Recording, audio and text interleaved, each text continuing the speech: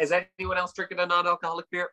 I have a sixer of a Heineken 0.0 here because it's non-alcoholic doesn't mean I should be in any way healthy about it. I should still... Yeah, it also doesn't mean you should enjoy yourself at all.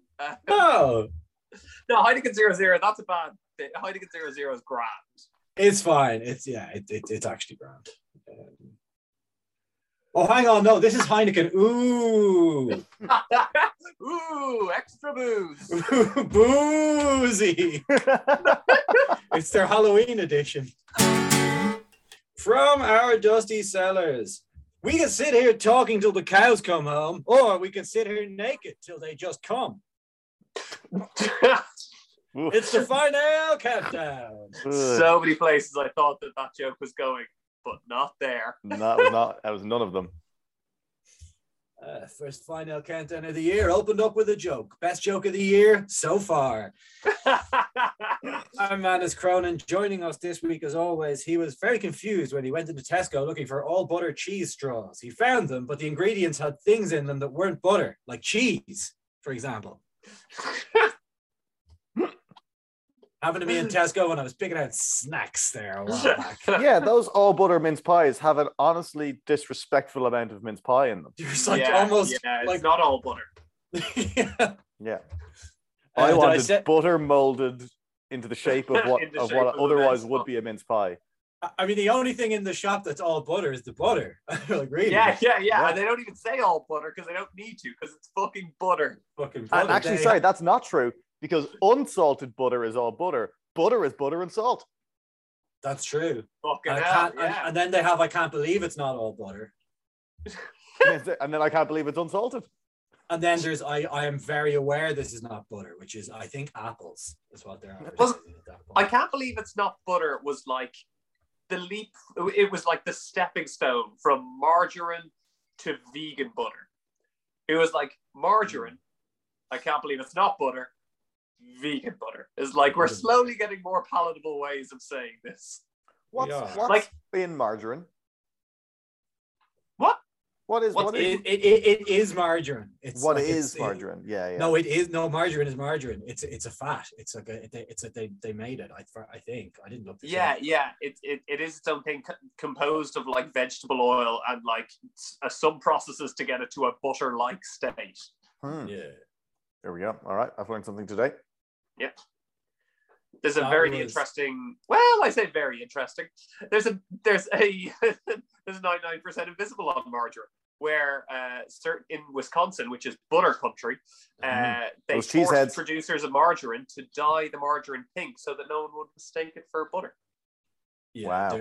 There was an absolute smear campaign that I'm sure William Randolph Hearst was involved in, or whatever the Wisconsin equivalent of William Randolph Hearst, William Fred Durst or something. I don't know. He's from Florida, but you understand the kind of discount William Randolph Hearst I'm going for here. It was an absolute smear campaign against margarine. It was the ivermectin of its day, frankly. Yes. But there was no Joe Rogan to triumph it, so.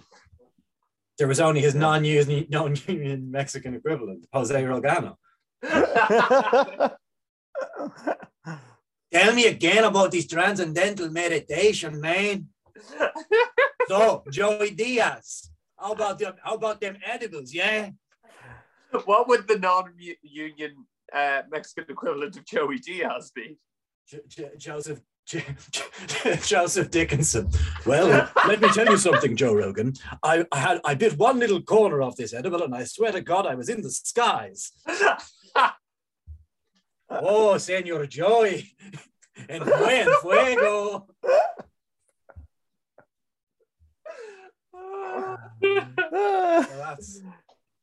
That's here we are, folks, the #1 Joe Rogan podcast. And no, it's podcasts about Joe Rogan's podcast. There's not enough of them. We need more.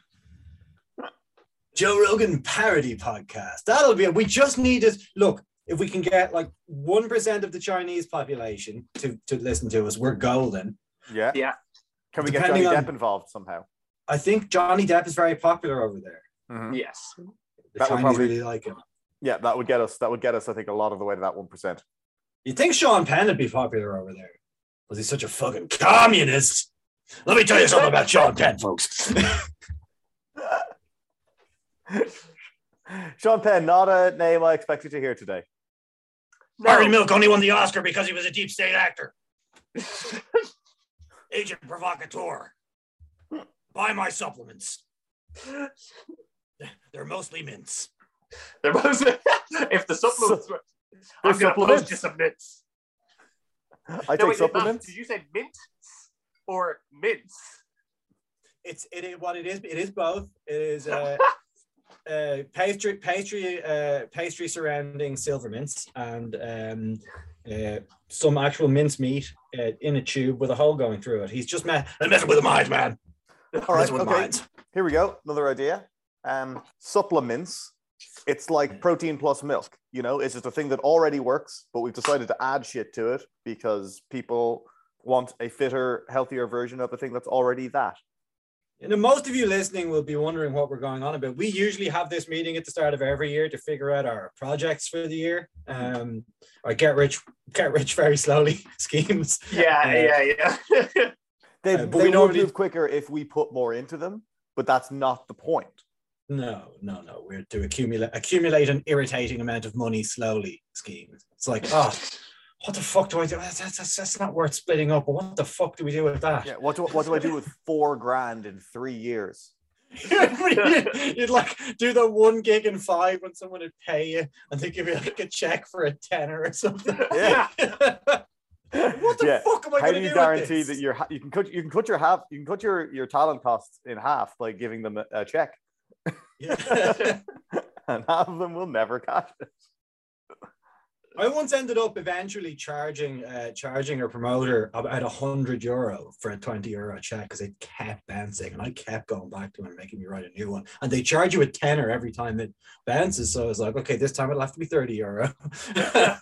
It costs you money if they're checking. Yeah, it's ridiculous because you're cashing in good faith. How are you supposed to know that their check is going to bounce?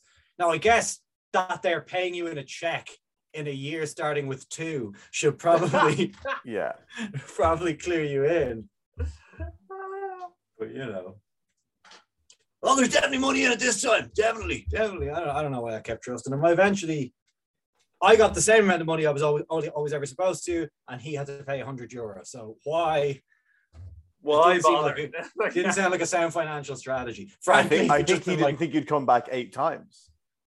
I don't think it was quite 8 times. I think, well, maybe it was. Maybe my maths isn't great. It was a lot. It was a lot of times. I was like, if he'd have just, I hated him anyway, but I'd have hated him less if he'd have been like, yeah, the game was shit. We make any money. You can't have any money. Like, I'm like, oh, fuck you. But what could I have done? I haven't signed anything. Anyway, this is neither here nor there. Yeah. I'll tell you what you could have done. You were a lot fatter back then. You could have threatened him. With eating. Yeah. I will eat you at a house and home, motherfucker. Just need to eat. I just need to eat. I couldn't eat all of you, but I just have to eat the right bit. A pound of flesh nearest the heart. That's the kind of contracts I signed in those days, you know. It's the only thing I knew about contracts, actually. We had to read The Merchant of Venice for leaving cert or for junior cert even. And after that, I stopped paying attention. So someone said contract. I was like, pound of flesh, cool. Yeah. Didn't finish the play. Seemed to work out pretty well for Shylock. Things were going quite well for him 3/4 of the way through. I assume it kept going that way. If you prick me, I certainly bleed.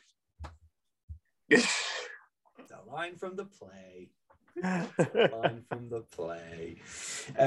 We're back for the year of our Lord 2022, as the historians among you will call it, the common era rather than the year of our Lord, which is very nice, but you still started at the birth of Jesus. You just call it something else. You know, what would you call it, Manus? The year of our Holy Lord Baby Jesus, frankly, because I'm a good Christian boy. The Lord of our Holy Lord Baby Jesus, frankly. No, any good Christian who thinks that there was ever an adult Jesus is wrong and going to hell. The baby did all those things. The baby did those things. You're absolutely correct. Yeah, it was a beautiful white baby. Yeah, it was a beautiful talcum powder baby white boy, and I think no, I say AD and BC because as soon as like I did all the BCE CE stuff, and then someone pointed out to me, he's like, that like that's ridiculous. They're still starting it at 0, but they're putting 0 at the birth of Jesus. I was like, oh yeah. Well, we might as well just call it what we've always called it then. Yeah. Unless we're gonna go in and start calling it like well, I don't know what Jewish year we're in. The common era is almost more insulting because it's like, when the one that we all agree on is like, no, that's just your number.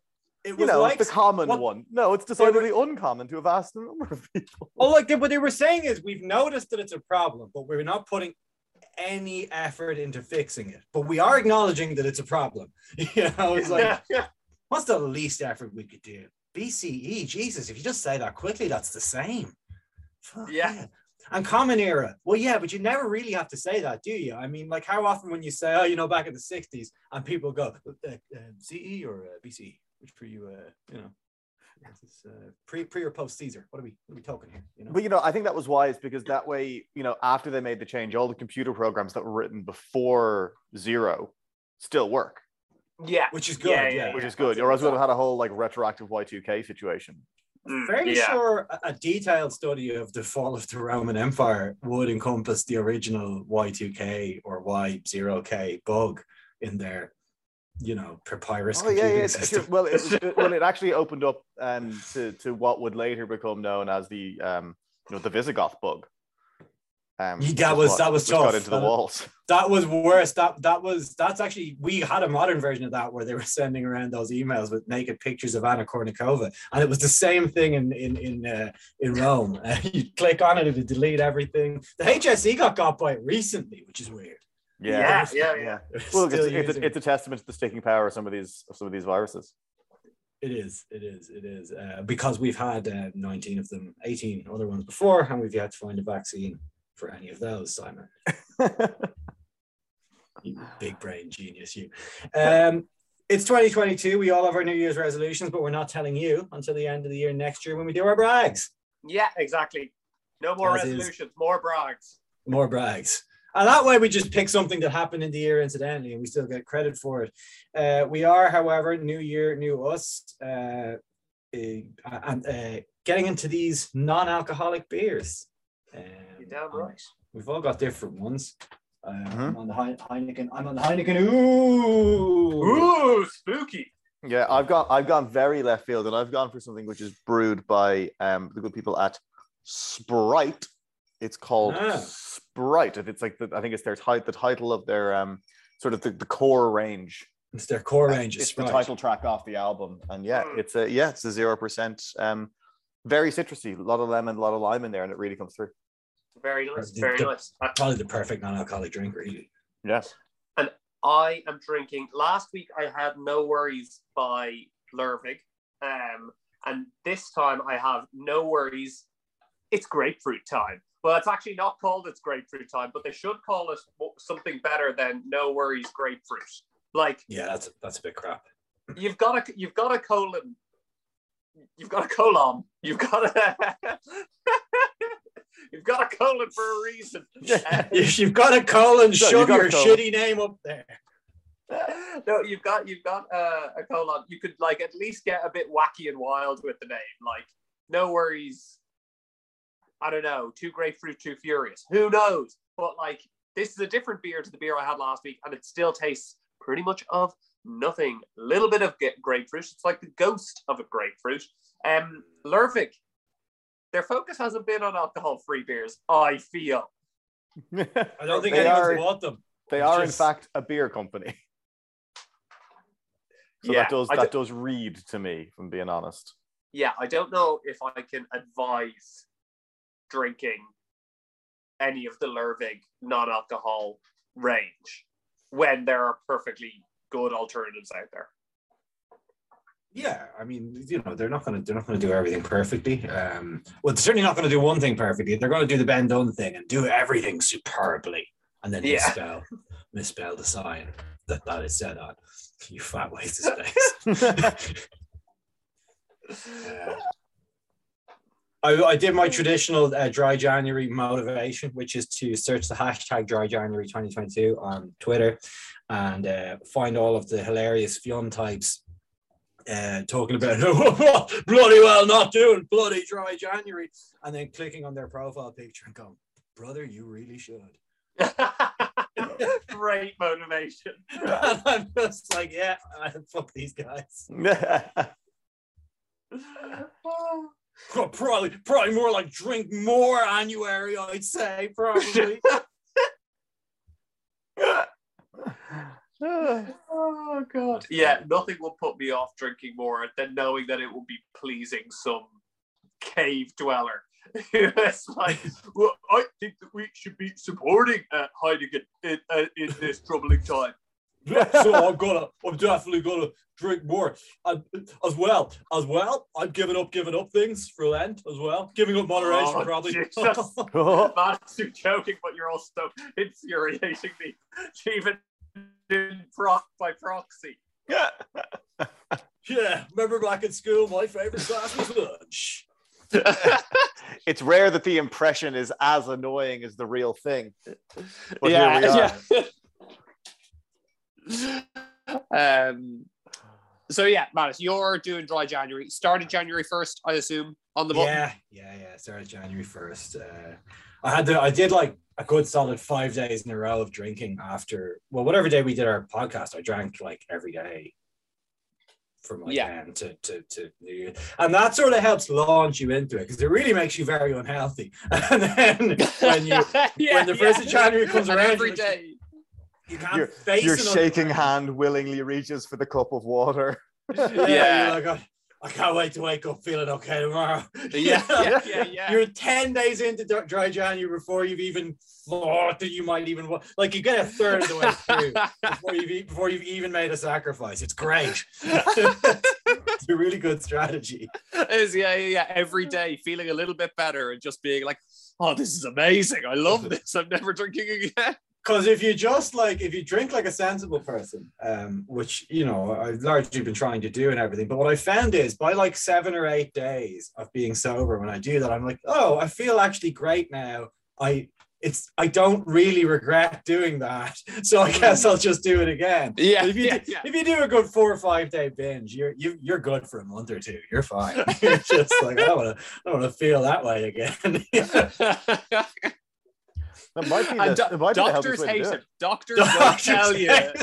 Will not tell you to go binge drinking in order to kind of give yourself cut your net drinking. Give yourself the motivation to do it. Because there's a certain type of like of it's a different type of sick. Like you're like, it's not like, oh my head, no, it's like, oh fuck. Oh fuck, I might die. Fuck. It's like I'm both in pain but also like fundamentally sad. I can't settle. Why did that last 5 minutes feel like 5 hours? Like, I'm cold but also sweating. It's that and you're just like, you can't do it. But thankfully, but if I hadn't have done that, and if I wasn't doing dry Johnny, thankfully the government's got our back. By the time this comes out, for more like MUPpets, I'd say. Now that's an impression I can agree with. They really should have brought on the beer nut to talk about the impact or lack thereof this is going to have. Yeah. I mean, I feel like we've done that twice. I'm in favor of bringing the beer nut on like whenever. Like I think he's like, you know, we need to have him on every now and again at least to like be like, oh yeah, we're beer, aren't we? That's what we do, sort of. Well, because it's quite fun to hear about, so I can see why people get like sort of turn off our podcast when we don't stick to it, like because it is fun to hear about, and anyone can do what we do, but not anyone can know about the beer stuff. Yeah, he's an expert in his field, which is really, really good to listen to, as opposed to us who are experts in nothing, also a jack of all nothing, and terrible to listen to. Jack off, all of those things. It's great. And in fact, we say would have and could have because we're ignorant. That's a sign that a person just doesn't read at all, right? If they say could have and would have, or they write it down, you know? Because like Anne and Barry had that, like, you know, fucking primary school teach you how to read books did the like what's the apostrophe for and what's the so you just didn't even read that. But yeah, we've talked about. Can I just briefly go back? Are we talking about Tara and Ben when we said Anne and Barry, or did there were both. I had Tara and Ben in junior infants. My sister had Anne and Barry. Wow. So, or maybe it was the other way around. But yeah, there's a generational thing, I work with a Barry who has a sister called Anna. That's funny. That's probably why that is. Yeah. Or they named the book after him. But we've talked about. Yeah, that would make sense. Minimum unit pricing, in one sense, is the gift that keeps on giving. So we've got to talk about it a bunch of times because they've just never brought it in yet. It's been on the books for the last 200 years. It's just never been enforced. And what I'm hoping will happen tomorrow is, there's more writing on the parchment. It seems the minimum unit pricing rule that was brought in 199 years ago. And then we can catapult someone across town. Yeah. I'm not picky which health minister gets it, but I will tell you it'd be much easier to catapult Stephen Donnelly than it will be to catapult James Riley. That's all I'm saying. Yeah, absolutely. It's all about aerodynamics. Exactly, Jack. Yeah. Me and Stephen Donnelly's like a bullet. Stephen the projectile Donnelly. People always make like egghead jokes about him, which I think is really unfair because he's much more bullet-like. Yes, he is. He's kind of got a cone head vibe. Yes, he has a cone head. That's very different to an egg. If your egg looked like that, you'd be like, hey, what is this thing? Looks like Stephen Donnelly's head. I'm not eating that. Eggs are remarkably consistently shaped, aren't they? Or maybe we only get the good ones. They're egg-shaped. They're egg-shaped. Egg-shaped, yeah. But there's shock all variants in them. They could be big, they could be small. They can be big or small, like a chicken's arse, but the basic... No, Manus, I think if you roll the tape back, I say they can be big or small. They can look like Timothy Spall. That is a man. That is one of the funniest things that anyone's ever said on this podcast, and that is in no way sad. But I have to point out, he's the least egg-like featured person I've ever seen. There are more ins and outs and caverns on that. A lot of crevices. Yeah. If he was an egg, he would be so structurally weak. I don't know what kind of egg he'd have to be. But it's finally back, minimum unit pricing in POG form. And this time it's happening. This time it's happening. The new prices have happened. The new Dutch Gold, I've seen it. It's now in 440ml cans. It's now 3.5% alcohol. But I'm sure people drink Dutch Gold for its robust taste and non-alcoholic content, so it'll be fine. But it's good. I like minimum unit pricing. I'm given that it's happening now anyway, and that I'm now in favor of moderation. Stephen Donnelly's great, and everything's great. I like minimum unit pricing now. I think it's good. It's good for the Helen Lovejoys of this world, who just want you to think of the children and never drink again. They can't argue that that's what they want because those arguments are stupid. So they don't make those arguments. It's good for the publicans because it keeps people out of those dangerous off licenses and into those safe places, which are pubs. They're always looking out for you, making sure you don't drink too much like they often do. I certainly remember when I was drinking like a lunatic that they would often stop me from buying more drink. Yeah. Remember when that would always happen? You're good old barman who just wants you to have a good time and knows that sometimes you don't need to drink to have a good time, and he'll just let you stay there. He'll just let you stay there without drinking, And they say the best place to drink at is your own. Wrong. Know the one that's one too many? No need. The barman will tell you when it is safe to stop. And actually, looking back, I don't think I must have ever had a problem because I was never, ever refused service for being not once. I have a great memory of us almost getting kicked out of a place because of how loud you were being. And then in the same run up to the table was like, right, what else are you having? Oh yeah, but you want another one as well? Yeah. So actually, I mustn't have ever had a problem because they would have stopped me, those responsible fellows. So it doesn't bother them because, in fact, they fought for it because they get, which is good. Your local publican needs your support now more than ever. And as well, the off licenses don't mind too much because remember, this isn't a tax. This is just the amount of money they must charge you, and they all have to charge you that. So they've fixed their prices, if you will. The prices are fixed. across the board. And just because it's not a tax doesn't mean the government is entirely upset, because they will get slightly more VAT. But not tax. I'm sure that will all get sunk right back into addiction services, and not to purchase one more ivory back scratcher for Leo Varadkar. You know why it's called VAT, don't plenty. you? That's what Leo sits in while he scratches his back with the scratcher. A VAT constructed of your money. I know it. I think value-added tax, I think that's a backronym. I don't think it ever meant that. I think they're just trying yeah, they were like, we've already bought the VAT. We now need to figure out how to pay for it. I got it, VAT. So we're big, and you'll notice, listener, and this is again a good thing that I think our government should be doing. You notice the one person who's not benefiting from this arrangement is you. Yeah, particularly the poorest of you. So don't you worry, folks. We will. It's the same coat of paint and just a different Lamborghini every fucking time, isn't it? Well, we have to protect those poor immigrants from drinking away their paychecks. Hey, you could pay them more either. You're like, and thank God we don't listen to those communistic voices. Thank God we don't. Minimum unit pricing, hurrah! Hurrah! I love cartels. They're my favorite. They're great. They're the best. They're the best. Because the thing is that they what I know about cartels and other criminal enterprises is that they give back to their communities. They do. They've got cartel. What's a cartel but a community? Exactly. A community of merchants agreeing to set a price and divide up territory. I mean, if that doesn't pull the heartstrings, I don't know what does. If it doesn't warm the cockles, I mean, I love cartel programming where, say, for example, Jeremy Clarkson will drive a car and tell you about it. That's good. Yeah. I remember a few years back, the pubs all got together and did an advertising campaign where we're like, they put posters up in their windows and go, "We are pledging not to raise our prices here for exactly 1 year," and they all put them up. Hang on a second. That's specifically not allowed. What you're all doing.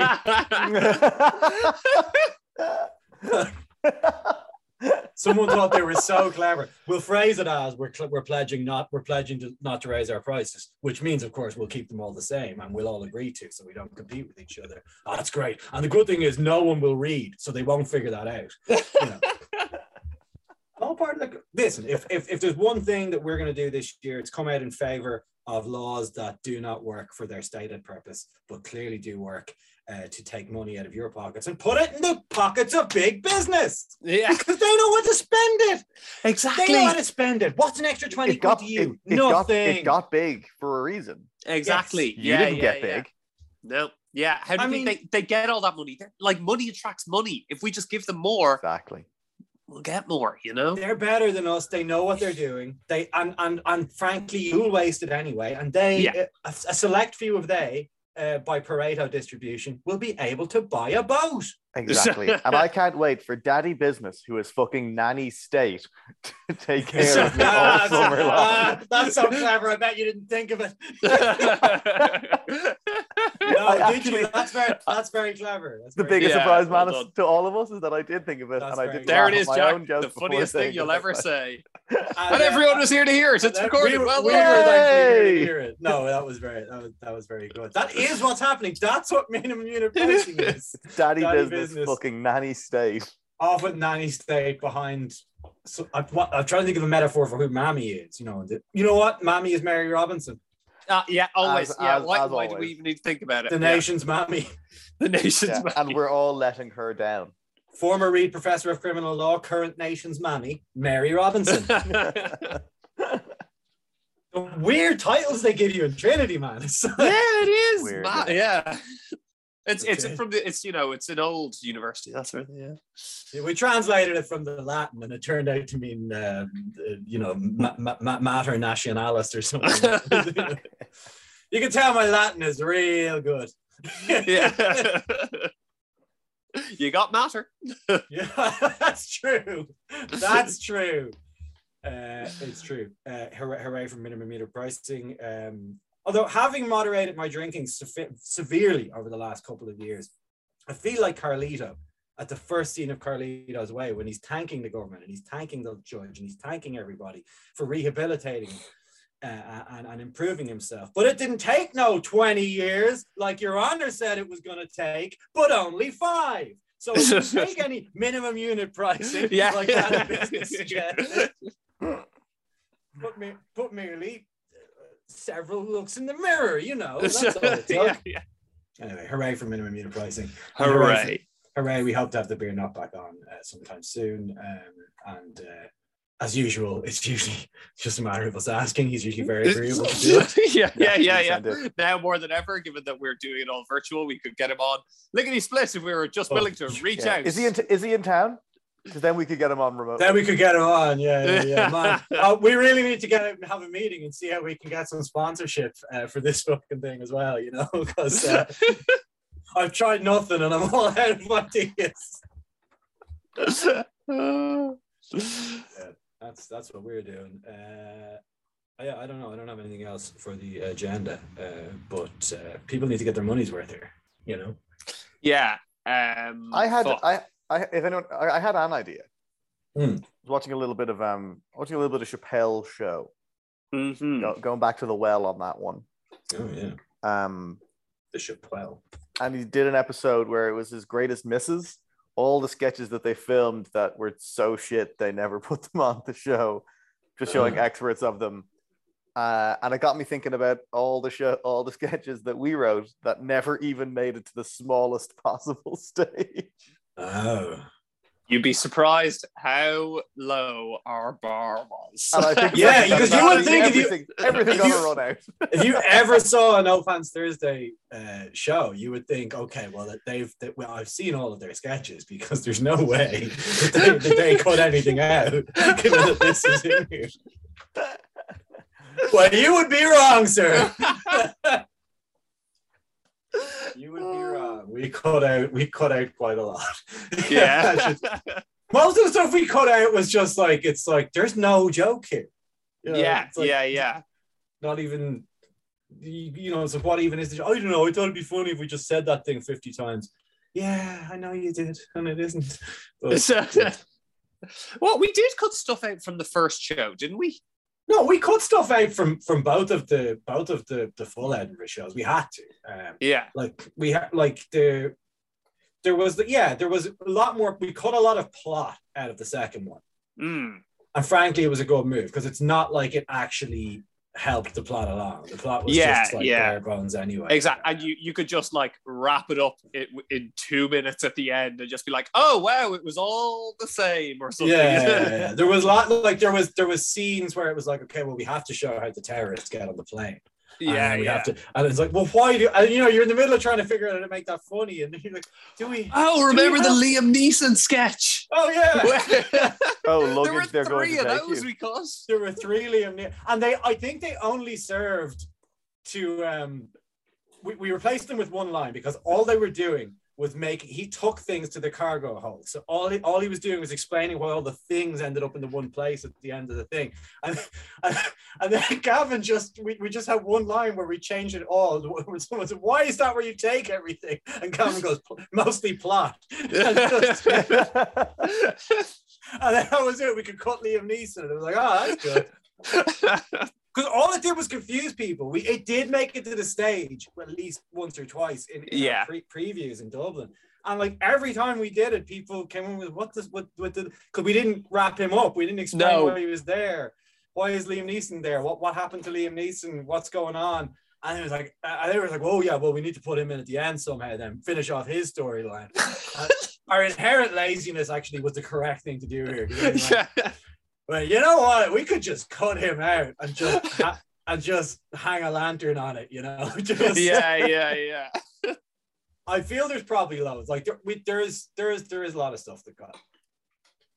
Yeah, well, I'm flicking through the YouTube channel and I broadly agree. It seems everything got a shot.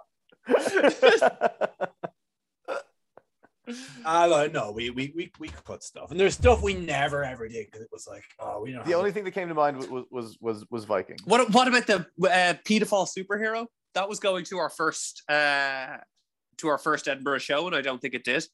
No, it didn't. It didn't make it in. Funny enough, that like as a one-off little gag, actually wasn't too bad. But it was just like we already had a lot of pedophile stuff in there. And like, yeah. Well, we had an entire 3-minute song and dance number. So I think it was like our opener, our closer, and the thing that really pulled us around in the middle. So yeah, we did cut out the pedophile superhero. In fairness, and you've only one joke. Our research shows us pedophiles love, or kids love pedophiles. And I think our research shows pedophiles love kids, and it's a funny enough little joke, but not funny. Not worth the 3 minutes of. There's a lot of stuff that we didn't have the skill to pull off the theme for. Like Gavin's gay wedding sketch was very funny, but I think we lacked the skill to stage it properly. And the closest we ever came to staging was just having Gavin read the script one time on the stage, going like, "Oh, the one that we did in Workman's, yeah, the farewell to Gavin Carberry gig," and it was that was probably the way to do that one. You also realize every time you try and write something for the stage, you realize we only had one Gavin, and really you needed at least 4 because Gavin is the only one of us who was good enough to be the worst member of a successful sketch group. The rest of us were like, and me and Clifford always took that to mean, well, that must mean our skill relies in the writing push. If Gavin's going to be better than us at performing, we're going to be better than him in school. Hey, Clifford. Man is Cronin. Put your hands down. You haven't had a good sketch all day.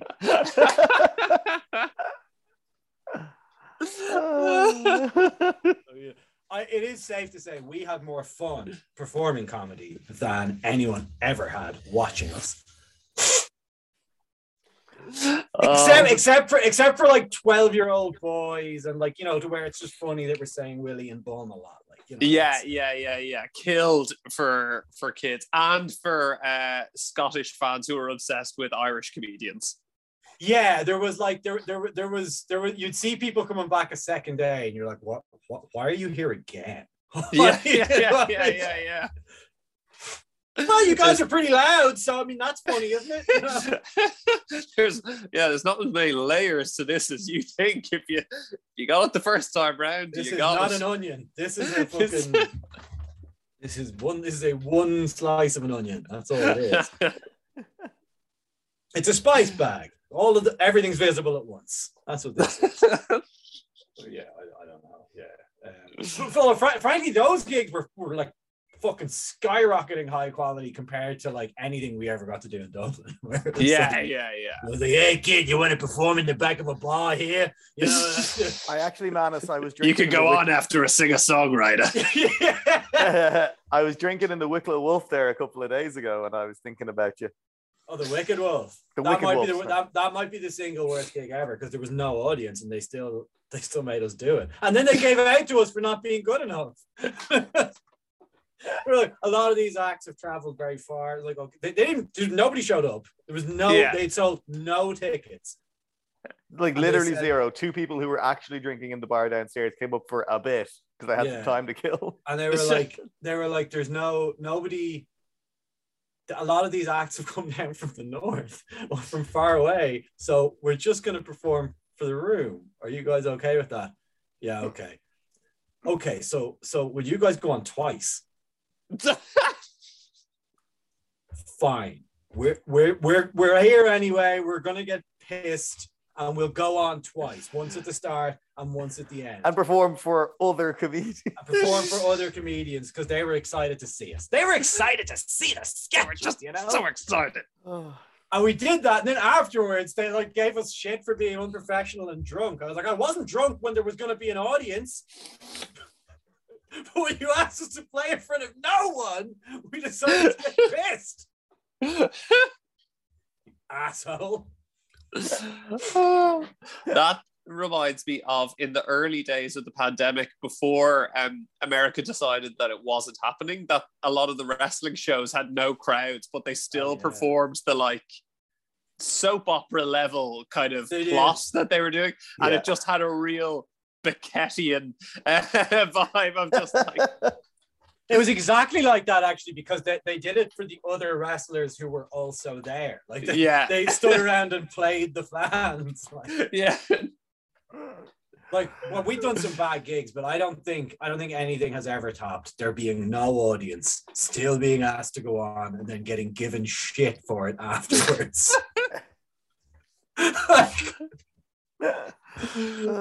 can't think of it, like, because like the other ones where it's just like, okay, this is a stupid mixed bill at a place that is not suited for us, and like the person who organized it wanted to have a little bit of everything, and as a result had nothing. Yeah, well, exactly. And granted, like I like in terms of actual disaster gigs, the one for the summer camp of non-English speaking children was. But like at least I think when I was telling the story with the person I was drinking at the Wicked Wolf about, I was like, this is where I did my second worst ever gig.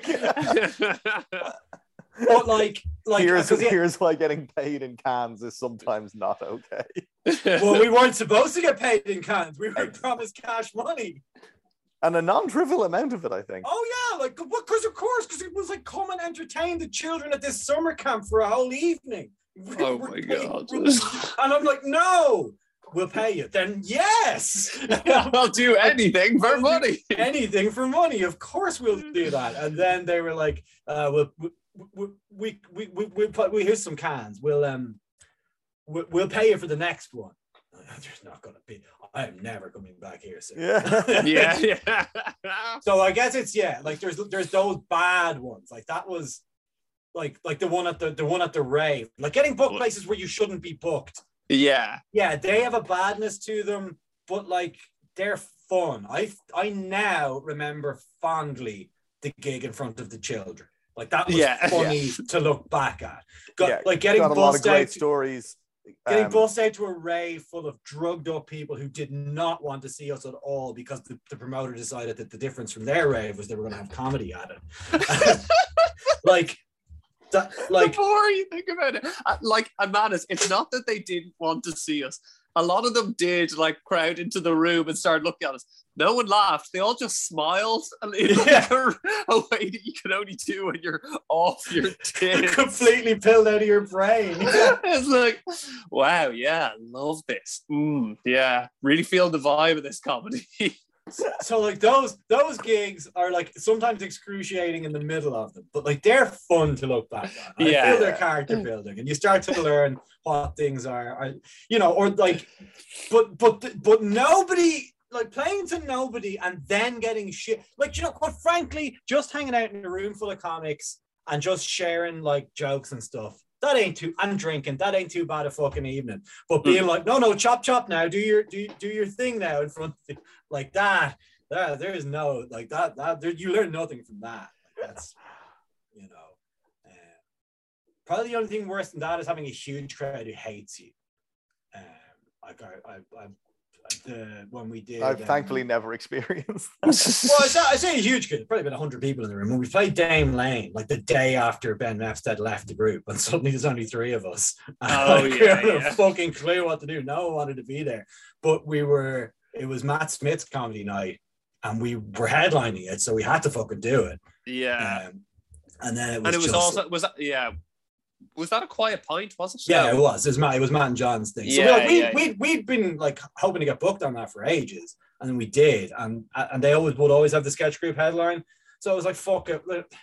How bad will it be? We'll just go up and it'll be, and there was no, like, we're bad at the best of times, but if you go up there and we don't have at least energy as well, like the kind of cajole, we could often fool people by just being like, look how much fun we're having. You are also having this much like fun. you could get but like to go up with like pretty weak material, not even like Edinburgh quality material, because we were like, we better do our new stuff because they'll have seen this, and then it's like, and then go up with no energy at all. And it was like, oh my god, they're hating this, and we're last on. It's not like we can just be like, here's the next, you got to so like, okay, fuck it, like, that's that was pretty bad. Yeah, and the Quiet Pint crowd as well are a bit hoity-toity. I don't know. Like, well, there's a lot of them go cerebral. Well, no, what it is it used to be it would always draw a great crowd because like Matt and John had lots of friends, but they're theater people, so they like they go to it and they're like, you know, I was in some way used to bombing, you know, to where like if people are just like you know, but these people would like politely applaud at the end of the sketches, like it was like this is our fault, but still, you know. Like there were fun, but the fun ones aren't the ones that were actually good. The ones where things went well aren't embedded in my brain at all as much as the ones where you ate shit. Like, you know. Yeah. You're having such a good time in the moment. You're just like not taking anything in. You're just like in a state of kind of flow. Yeah, but when you're eating shit, you are savoring every bite. And like a lot of the time, it isn't fully your fault. Like there are reasons why it's shit that aren't to do with you. But like but then a lot of the time, it's like this is sweet. This is all we have. Like we gave it our all, and they hated this. Yeah. We had some pretty shitty gigs, and some pretty shitty sketches, and most of them made it on stage at some point. We don't have much of a cutting room floor. Yeah, and I think actually I completely forgotten about that, man. It's that gig in the Workman's where we just rolled out a couple of unsuccessful ideas. It's similar to Dave Chappelle was like, okay, here's why this doesn't work, and then we're going to present to you the bits that we feel comfortable. That was quite a fun gig, actually. Like towards the end, when we stopped caring at all, it started to kind of be pretty much fun. And frankly, the quality of the performances wasn't always great. The quality of the sketches got way better because it was like we don't care. Like that's like, is that too silly? Who cares? Put it up there. And if this is the last time we do it, fine. Yeah. It started to kind of be fun then, but by then, and then maybe the thing to do would have been to like go back into serious mode. But I could not do it. I was like, I can't do it. I don't fucking care anymore. This race is run. This race is run. You know. So yeah, what do we think of? I'm on my third Heineken. These just go down. Yeah, like this despite not really that. tasting anything, does really go down as well. This No Worries by Lervik. Like, yeah, alcohol is a great way of stopping you drinking it. Quick enough, you know, like. What an interesting sentence. But yeah, I agree. Well, there's a feedback that you're used to of like, okay, I've just had 3 beers. I better fucking, you know, I'm not out with the lads. I better fucking chill out here. But this doesn't give you that at all. No. It's as soon as you're finished it, you're like, okay, you know. So no. Yeah. The what you call it? The No Worries grapefruit. Yeah, I wouldn't advise getting it. I'm gonna give it like a 4.5. It goes down smooth, but like so does a Heineken. There are better lower alcohol beers. I'm gonna call them out. Punk AF. Drink in the Sun. And what other ones? Like maybe Heineken 00, you know, like it tastes like a Heineken. I've really come around to the Erdinger 00, and I hated that when we tried it first. I gave it a 0. How did you come around to it, or did it change? Oh well, that I don't know. But I think I changed much more than Erdinger has in those intervening years, you know. No, I don't know. Interesting. Well, I think it's very, when we also were like having it on to take the piss. Like we were doing a gimmick episode where we weren't going to swear. So like at that point, the funnier thing would be for it to be horrible. So a little bit of us like was like, well, we should try for it. We won't hit it, but we'll try for it, you know. Yeah. So I don't know, but this is fine. Jack Sprite, 10 out of 10. I presume it's Sprite. Yeah, it's unreal. It's crisp. Yeah, taste-wise, better than any beer.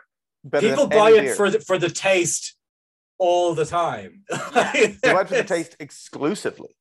Yeah, it does nothing to alter your like mood or state, or like the effect is negligible. Yeah. You're buying it because it's delicious. I'm actually going to bring that down to an 8.5 because sugar-free Sprite I think is tastier, and that would get a 10. I could get with that. It certainly has a twang to it, the sugar-free. And as well, you really can drink quite a lot of that and feel no. Like if you drink a bunch of Sprite, the sugary Sprite, the next morning you will be like, yeah, big time. But there's a reason that this existed and alcohol-free beer didn't. I mean, we just dished the full sugar Sprite, but like a full sugar soft drink, if you don't normally have them and you only have a can, it's pretty fucking good. Like, yeah. I have it very rarely, but god damn it, it's always delicious. Oh yeah, if you have it all the time, it's nothing. But like if you don't, but that's just it. So we'll be back next week, folks, with more non-alcoholic beer to talk about, and hopefully more tales from the road. I'll see if I can think back to anything, because there are a bunch of them. I used to keep track of all of our gigs. I used to write them down, and then I stopped doing that. Or so we've had some dog shit ones that I'm sure we're forgetting about. Oh yeah, but most of them are the quite boring type, where it's just like it was in the fucking basement of some restaurant and there was 15 people at it. And, it was over and we went home. And it was, and that's boring. But all right. Really only there's one thing to cheers to, and that is to Jose Rogan, the non-union Mexican equivalent of everyone's favorite podcaster, Joe Rogan. To Jose Rogano. To Jose Rogano. Viva Jose! Viva Jose Rogan. And is there nothing to be said for Joseph Dickinson? Grandpapa Joey? Yeah, that works. We're very funny. Everyone should like us. It's the kids who are wrong. They're all exactly. It's there. All right. Right, I gotta go eat a baked potato. That's the move. Just the one? That's the move, brother. Just one. And cut! Good enough. Splice in some reaction shots of me and shove it on the air.